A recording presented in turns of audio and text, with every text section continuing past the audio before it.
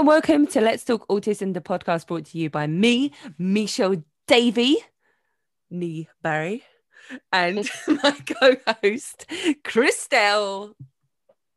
Christelle. Just Christelle. Hello, Michelle, and hello, world. Hello, world. Yes. Hello, podcast listeners. Now, Christelle. Yes? I've got a little bit of info for you today. Come on, give it to me. You only get me the whole episode. Oh my gosh, this is like a dream come true, honestly.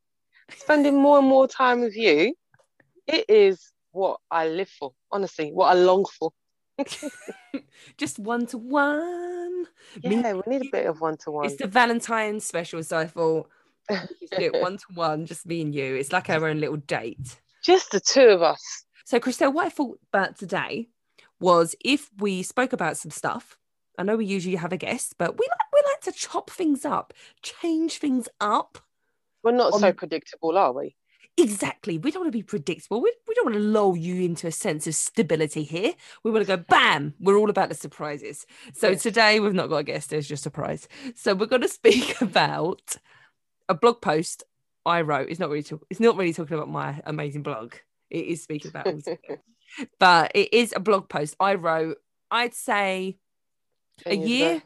Yeah, really out of date. About a year after I got my son got his diagnosis, and I called it the hidden help. Now, the reason I called it that was because, after diagnosis, and Christelle, I know me and you already spoke about this, and some of it you were like, what? I didn't know that either. And this is exactly how I felt. So today, we're going to go through a few things. And it wasn't until I was put in touch with because the people that called me, that kind of notified me about a lot of things, they are called the National Autistic Society. That's who called me after he was diagnosed, and they just said, oh, do you know about the services that are available to you and to your son, really? And I was like, actually, no, I don't. So I just took a piece of paper and pen out, took a lot of notes down. Obviously, I read your blog post, and there's loads of stuff that.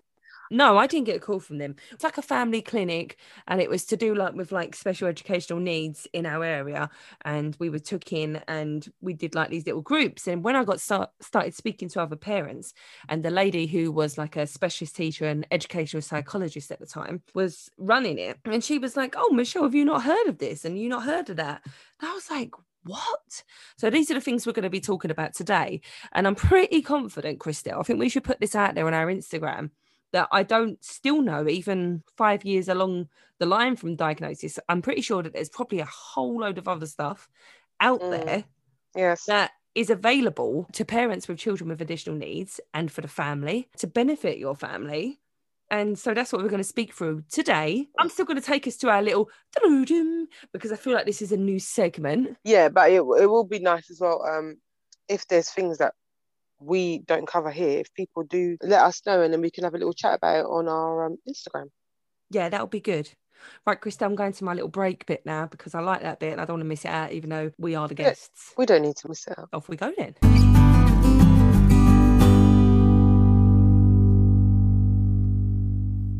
Okay, welcome on to our Let's Talk Autism podcast this week.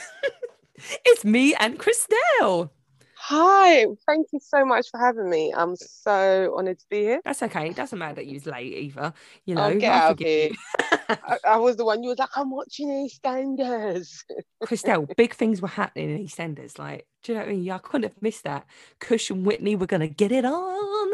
It was the Valentine's special. What else was happening? It doesn't matter. We'll talk about Let's Talk Autism. We're not talking about EastEnders. But if you want to see my spin-off podcast, Let's talk EastEnders. I think you'd get quite a lot of followers, to be honest with you. I love EastEnders. Anyway, we're talking about hidden help, okay? Yes. So hidden help that was deceived. No, I'm joking. It's not hidden, but okay, yeah, it's a little bit. So you might not know these things when you first have your child diagnosed, or even if you haven't got your child diagnosed. Because see the first one on this list, Christelle, you don't actually have to have an official diagnosis, and that I didn't know that, actually. I knew you could get the disability living allowance. That is what we're talking about, yes? I was doing a big build up to it there and you ruined it. So what thing we're talking about is DLA, which stands for Disability Living Allowance. Correct. Tick. Yes. Okay. So what I didn't know about this one is that you don't have to have an official diagnosis. I was under the impression that you can only receive if you do have an official diagnosis. So, Mish, from what you know, how does it work? Well, DLA is basically, I mean, it's like they call it PIPs now in adults. So they used to call it DLA as a whole thing. For children, it's DLA. So it's a benefit for children who need supervision or extra help because they have a disability or a health condition or need additional care. So yeah, what most people don't realise is that your child doesn't actually need to have an official diagnosis to apply for this benefit. And likewise, even if your child does have a diagnosis, it doesn't always mean that they'll be eligible. So I know I have spoke to parents before and they were still trying to get DLA because I was told, oh, it'll be refused when I first tried with our son because it's really tricky. Do you remember the forms, Christelle? The form is like a dissertation. It literally is. It's so long. I'd say before you fill it out, have your lunch, drink some water, have a bottle of Lucozade with you. Bottle of Lucozade with you, and then get going. You know, you might not fill it all out in one go. You might have to, chop it up into different sections when you're doing it. It is really long, honestly. It's so long. I feel like a lot of the questions... I think like 70 pages or something, Christelle. Yeah. And I feel like a lot of the questions are very repetitive. And some of them are a bit, can I say ambiguous? Like, they say things you don't really know what they mean. Yeah. And also, it's coming back to this as well, isn't it? I remember feeling... I remember this being one of the first points in our journey with my son with his autism of feeling like, oh my goodness, like all I seem to do is talk about everything my son can't do.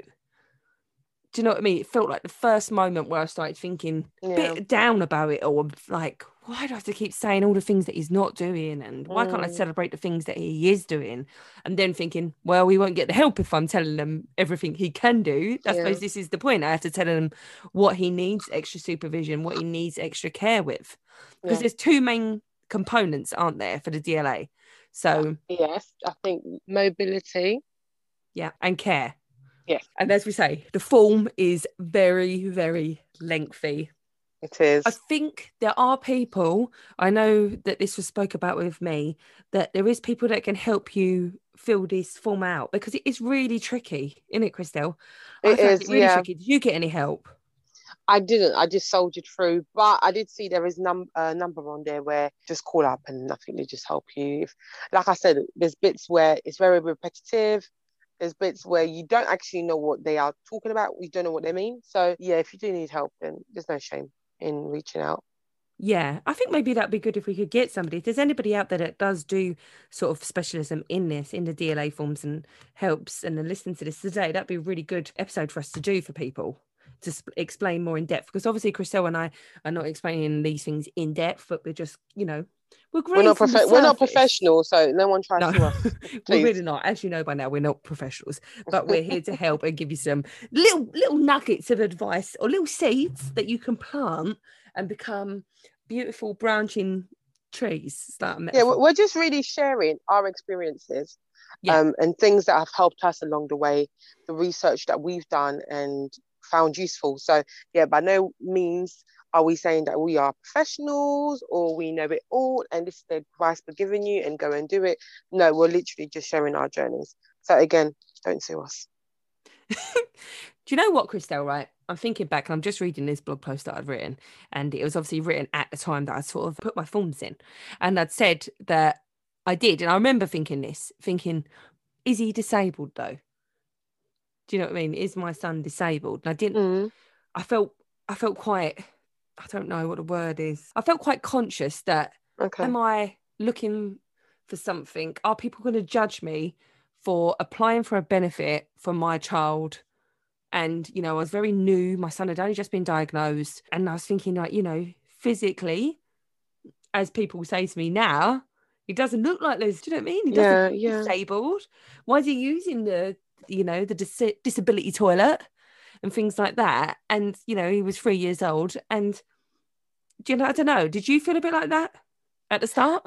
No, I don't think I felt like, I just felt like whatever help he needs or whether he's entitled to, she should be able to have it. That's the perspective that I was coming from. But I do know that people are very judgmental when they can't see the disability.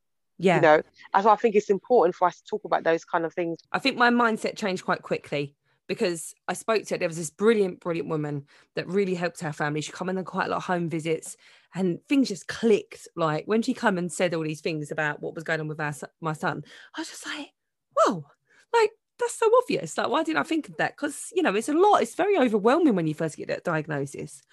And yeah, so anyway, I got over it. And you know what? Like that money, like my son this week, Christelle, oh my goodness, he goes through so many pairs of shoes and his shoes have to be proper anti-scuff ones. Like, and this is what that money's for. So I don't think there should ever be any guilt. There's appointments that you're traveling to more. We bought some sensory room and we constantly update that equipment for his room. Day trips to different places to really broaden his experiences and things like that. And as I say, yeah, clothing, because he does drag one of his feet as well. So his shoes just, oh my goodness, I could replace his shoes every sort of like couple of months. And he has to wear like the ones with the anti-scuff things. Yeah. So yeah, it's kind of like, it's expensive. Let's not lie, it is expensive. And I'd say I don't think anyone should feel guilty because we didn't plan for this. Yeah. You know, we did not plan for this. And, you know, we love our bundles of joy, but sometimes some of the disabilities does come at a very high cost. Because my one, when he goes to school, he's obsessed with playing water. Yeah, playing with water. So he goes through so many clothes in a week.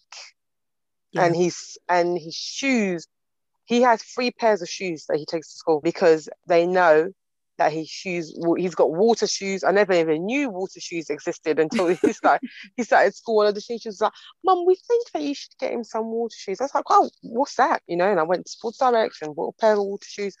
But it's a lot more expensive than shopping for my other 2. Yes. Yeah. But moving on, Christelle, quite linked to this one, because at the same point, I don't know if you got this happen with you. So when you get your DLA awarded or you apply for DLA, you also get carer's allowance. I've heard of carer's allowance, but I think with carer's allowance, it's quite tricky because I think you are entitled to it if you look after the person for over 35 hours.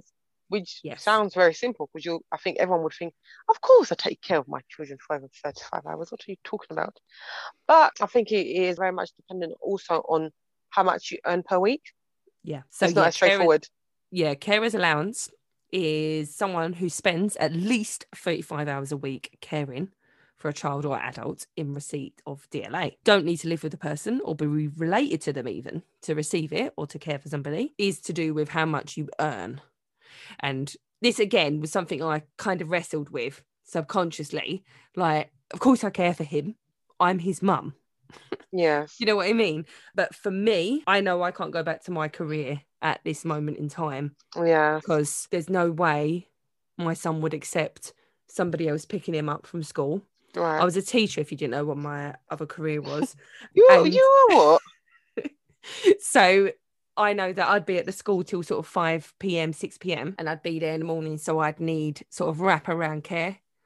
And I know for a fact that, because obviously we live quite far away from my family and that, there's no way my son would go home with someone else.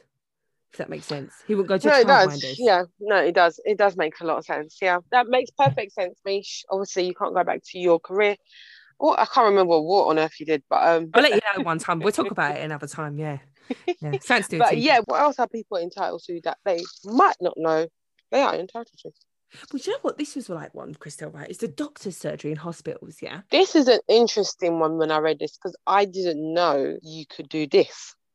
Did you? Yeah, I wondered about this because this was something I felt was kept secret from me, right? Was that my son, every time we went into the doctor's surgery, because of this old, horrible, this old bat, should we call her? She was really horrible to my son in the doctor's surgery. Because he was just stimming, she said something really horrible to him and he got very, very upset. And then every single time we went to the doctors, even when my youngest boss baby was getting these injections, things like that, he would absolutely go crazy. And the receptionist said to me, you know that, because I know that your son's autistic, you know that there's a special room, you could ask for like assistance and they can have their own. Basically, it was a godsend, because every time we went to the doctors, then I just rung before and was like, oh, my son's autistic, and they had this separate little room for us. Yeah, that must be such a relief. Christelle, it really was. Because do you have difficulties with that? Yeah, I think with him, it's not really the waiting room. He doesn't really mind all that. I think I feel more sorry for everyone if he's stimming really loudly. But with him, it's just the sight of a doctor, just because I think it's so funny that he went through all his surgeries when he was literally the first year of his life, but somehow he's retained that kind of memory that he doesn't like doctors. So as soon as we get to doctor surgery, he's fine. But as soon as he sees a doctor, he has a meltdown. But, there's nothing we can do about that. They can't replace doctors. No. But yeah, but that room that you're talking about is really, I would say it's a godsend for people who, whose children struggle with being around other people or, with strangers. And this assistance that you're talking about goes far beyond just doctor surgery, because I read on your blog that you can also get this assistance at places like the airport, the cinema. When I read the cinema bit, I was like, what? Because I avoided going to the cinema with my middle son because I was thinking, I don't think he could sit for a whole film. So, you tell me about your experience going to the cinema with the assistants. Well, I will admit that with the cinema, it started off amazing, but we did have a bit of problem with the cinema recently. One cinema, I won't name and shame them because I wrote them a really horrendous, do it, but not with Maggie Stooge. But they said that my son wasn't entitled to go in the viewing box because, bear in mind, it weren't, the viewing box weren't full, but they said it's for people with disabilities. I said my son does have a disability. Right. And they said, no, we're talking about people that, can't use their legs. That is what the manager said to me. Right. So anyway, but before that, we've had anyway, see, after I completely blew my top and read her rights, it's a nice experience. So basically what we do is we book the disability seats, which are in a viewing box. And the viewing box is up out the way from the rest of the thing. Because I don't know about your children, Christelle, you said you ain't tried it yet, but you know what really freaks my son out is going into the cinema and do you know when like everyone's already in there? That freaks me out. Yes. Let alone a child. It literally, when you come in and everyone's like, oh my gosh, where's my seat? And it's so dark and you're looking for your letter or your number. And I'm thinking, oh my God, don't trip. Yeah. So yeah, totally get it. And also it is uncomfortable even as adults, right? Like even as like me, as you and I, Christelle, like you're sitting next to somebody and they've got their arm on your seat rest and they're eating, and do you know what I mean? For my son, that is, for me it's hell, but like that is hell for my son. Somebody else's body odor and perfumes and everything, mingling in with his popcorn, noises, people you don't know. Yeah, it's not good. So this viewing box is really good because we go up into this viewing box and they've even got the lights on. Do you know what I mean? Yeah. You can even choose to have the lights on. So if it gets too dark, if you don't like the dark, and also there's nobody else there. So yeah, I know your son is the same. Like my son can't sit through a whole film. Like he's still watching it. He could be wandering and doing circles of the whole room. He's still watching the film. Yeah. And in the main screen, that's going to, I don't know, distract others. Or in this cinema, I know different cinemas can be different, but with our own like separate walkway to get up into the room. The toilet is separate, because disability toilets, I've had people say that to me, why are you using disability toilet?